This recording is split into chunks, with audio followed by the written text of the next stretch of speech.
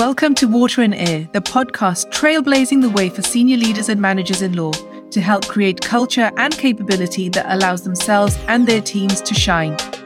Just like water and air, it's the ordinary that creates extraordinary results. And these things can make all the difference between thriving and failing in the world of law. Join us as we uncover and share just what these ordinary things are and how to make them work for you. By Parul Patel, powered by Fuel and Move, your career gym for lawyers. For more information, click the link in the show notes below.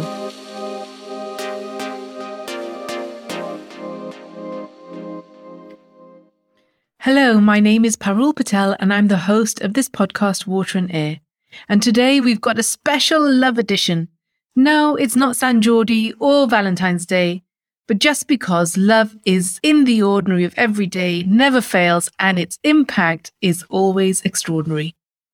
And today is for managers and leaders who are brave and want to unlock their courage.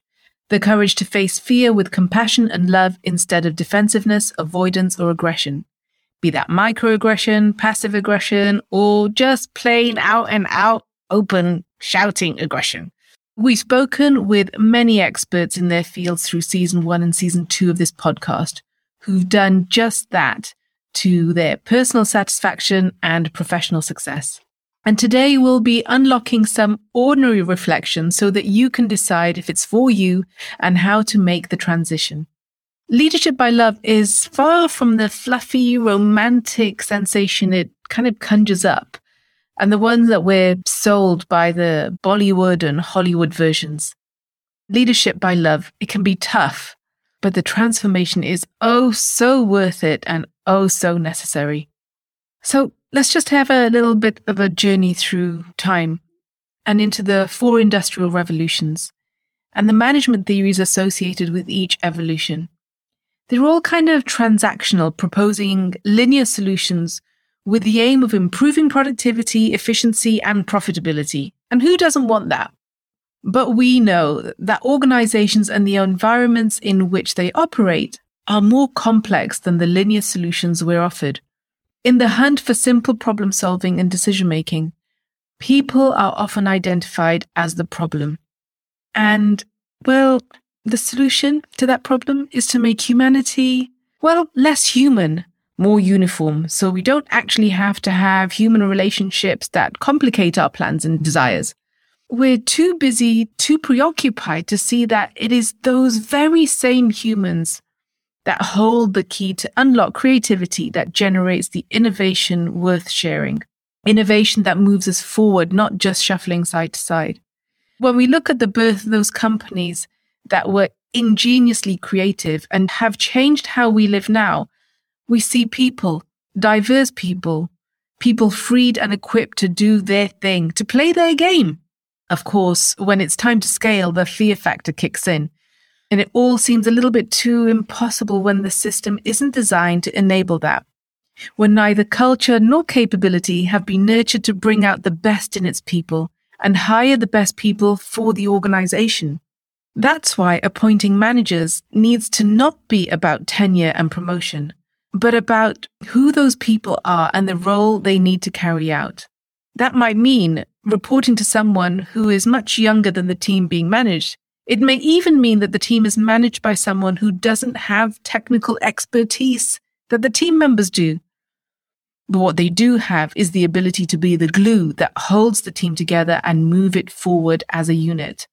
Now, if you want to find out a little bit more about the different levels of complexity that are in play in your professional hierarchy and leadership, I direct you to head over to an interview with Christine Baker, who unpacks it with crystal clarity. It's within season 2 of this podcast series. So what's all of this got to do with love anyway? Oh gosh, I've got Tina Turner in my head now. Well, look, let's go back to the industrial revolutions. The industrial revolutions have moved us through lots of different scenarios and scenes and seasons. But through fear-driven hierarchy, systems and processes, managing humans as resources, to measuring people against standardized goals and scorecards, which blend out the very thing that makes each person so valuable. It's their very uniqueness that they bring to the table. All of this is in the hope of attaining happiness measured by GDP. through improving profits and wealth by improving productivity and efficiency. It all sounds very simple and clear, right? And traditional management systems seem to have literally sandpapered out the very elements of finding happiness. And that's the need to be loved. And what I mean is that it's being accepted, being seen, heard, recognized in our individual uniqueness, to feel a sense of belonging and a valuable contributor to the whole, with a sense of progress in safety. When this is missing, the problems manifest in narrow, fear-based decision-making that negatively affects productivity, efficiency, and profit. Gosh, it all just seems like a horrible, vicious cycle. And, quite frankly, it's all too easy to slip into the idea that we can solve the problem by staring at the problem. But what does that approach actually deliver? And with consistent reliability? Well, it's stress, worry, narrowing mind space, confusion. It holds us in a loop of the same mindset and the same mind space that created the problem in the first place. And now I'd like to call in on Albert Einstein. We've all heard the often misquoted assertion that the definition of madness is doing the same thing over and over and expecting a different outcome. The truth is that what Mr. Einstein actually wrote was that you can't solve a problem with the same thinking that created it. Just reflect on that for a moment. You can't solve a problem with the same thinking that created it. And there is a growing number of people who are doing just that, changing the thinking, looking under the bonnet of the problem and reframing it, listening deeply and responding. And is being coined as the consciousness revolution. It's emerging with ever-increasing visibility in the quest to attain happiness, well-being, and improved value creation of the whole and individual. It's born out of the essence of love. And anyone who has dared to love will confirm that it's far from a fluffy romantic experience portrayed in the movies. It requires commitment, discipline, and choosing to love when it would be far easier to fall back on fear and control-conditioned behaviors and management models. It is a transformational approach to organizational management and leadership. It uses elements of different management models, but this time premised on freedom, on joy, on abundance as the driving force for value creation, instead of fear, control, and scarcity. It's about people being the best they can be and bringing out the best in each other to create value for the whole and its parts. It's also the more effective route to reversing the alarming trend of unwellness and discrimination plaguing organizations. And it's the philosophy that drives Fuel & Move's career gym for lawyers. Well, actually, everything that we do through Fuel & Move. Love serves well-being and inclusivity by enabling and liberating people to be at their best and bring out the best in each other, including the environment we all share. And this next generation of workforce is demanding this approach. Both consumers and human capital, people who are providing services, are demanding this shift. Sustainable success for organizations will be dependent on their willingness to be courageous, their willingness to adopt a mindset of abundance and ditch scarcity as the driving motivator. Whilst it seems like a recent development, actually, it's not new and it's definitely not fanciful. Cadbury and Rowntree were both founded on principles of compassion and community decades ago. And now we're seeing kind of a reawakening of this. And it's increasingly evident as critical to the sustainability of organizational success. In fact, companies like Unilever and PepsiCo have embedded it into their operating systems, and it's emblazoned through everything they do. Just by way of example, let's just have a look at the love words enveloping Unilever's strategic priorities. And in this case, there's a whole host of them, but let's focus on this one. So in the strategy around the future of work, this is what they say. We see meaningful work as everyone's right. We're taking big steps to equip our own people and others for the future. A strategy supported with hard targets and honesty. We can't promise anyone a job for life, but we can do everything possible to equip our people with the skills and awareness to pursue meaningful work, whether at Unilever or beyond. And here's another example from the less likely legal profession. I mean, let's just look at the manifesto of Jonathan Cooley, who they presented as part of his nomination to lead up Clifford Chance into the next generation future. His vision for the firm included the appointment of a chief happiness officer, responsible for making it the most vibrant, happy, and uplifting place to work in the world. These are not words that we often relate to or would apply to the legal profession, much less a magic circle law firm. He goes on to say that he'd do that by including micro retreats, reinventing job titles, and piloting 4-day weeks, and fostering a culture where holidays are holy days, they're sacred. His rallying cry was, let's surprise, let's delight, let's dream. Because what is life if it's only full of cares? Look, maybe the old guard aren't ready for this right now, but let me tell you, the new guard expect it, and so do clients. The fact is that the rejection of love puts pressure on margins by driving up wage costs unsustainably, as well as high turnover rates. It's great for recruiters if they can find candidates, but bad for literally everyone else. Love in the workplace doesn't discard the tools generated by previous industrial revolutions and those management theories, but instead makes better use of them. This time, they're used not as a way to control, but as a mode to release brilliance, individual and collective brilliance, in a way that serves and generates our environment and society too.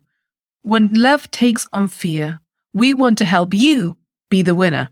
This is Water in Air podcast. So of course, we'll have a couple of reflections for you to ponder and take away. And if you feel inclined, action and start unlocking extraordinary. And so today I've got something borrowed and something new.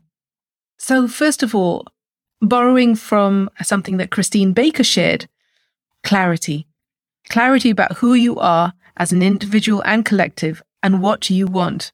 When you've got clarity, you'll be able to start attracting those you need and who want to help you achieve your goals, whether that's nurturing a culture or achieving a certain turnover target. Become more aware of yourself and those around you to develop increasing clarity. Clarity like a VVS1 diamond. Note, I didn't say an FL diamond because the idea that you're searching for perfection, well, that's going to lead us into the new point 3. Just wait for it, it's coming. The second reflection, and this one is borrowed from the CLO whisperer Laurie Lorenzo from her guest appearance on Live Laugh Law Talk Show. It's a YouTube channel. Her reflection was on emotional intelligence, to respond and not react. And she reflected, ask yourself this question. What is it like to work with me? So are people enjoying that experience or are they learning from you? Are they frustrated by you? If we ask that question more often and start to develop insights about who we are, that's going to help. There's a saying that says, we judge ourselves by our intentions, but others judge us by our action. And I think if we have to be really aware of is how others perceive us, so we can have a real view of who we are and build out our EQ from that informed perspective. So I'd like to thank Laurie for that reflection, very nicely linked in with what Christine shared with us. And finally, this is my question to you. How often do you find yourself looking for the dirt in people and the things they do instead of the gold? How often do you look for that dirt, the things that people did wrong or where they fell short of the perfection that you were expecting? And how does this affect your everyday interactions, how you listen, how you include people, how you allocate work, how you give feedback?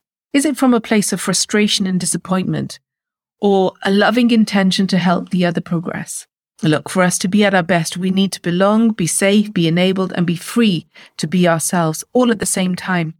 And I encourage you to at least explore the idea that love is the key that unlocks all of that. I hope you've enjoyed this podcast as much as I have making it. If you have, please share it and subscribe. And if there are any topics you'd like us to explore, just ping me a message. We're here to help you bring out the best in yourself and in your teams. Thanks for listening. And that's it for this episode. See you soon.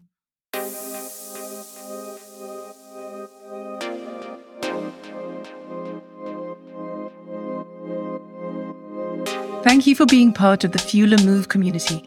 Make sure you never miss an episode release by subscribing and reviewing the podcast below. Also, leave your questions in the comments box below, and we'll try and answer them in future episodes. For the latest on performance optimization for lawyers, you can visit fuelandmove.com. Looking forward to you joining us next time.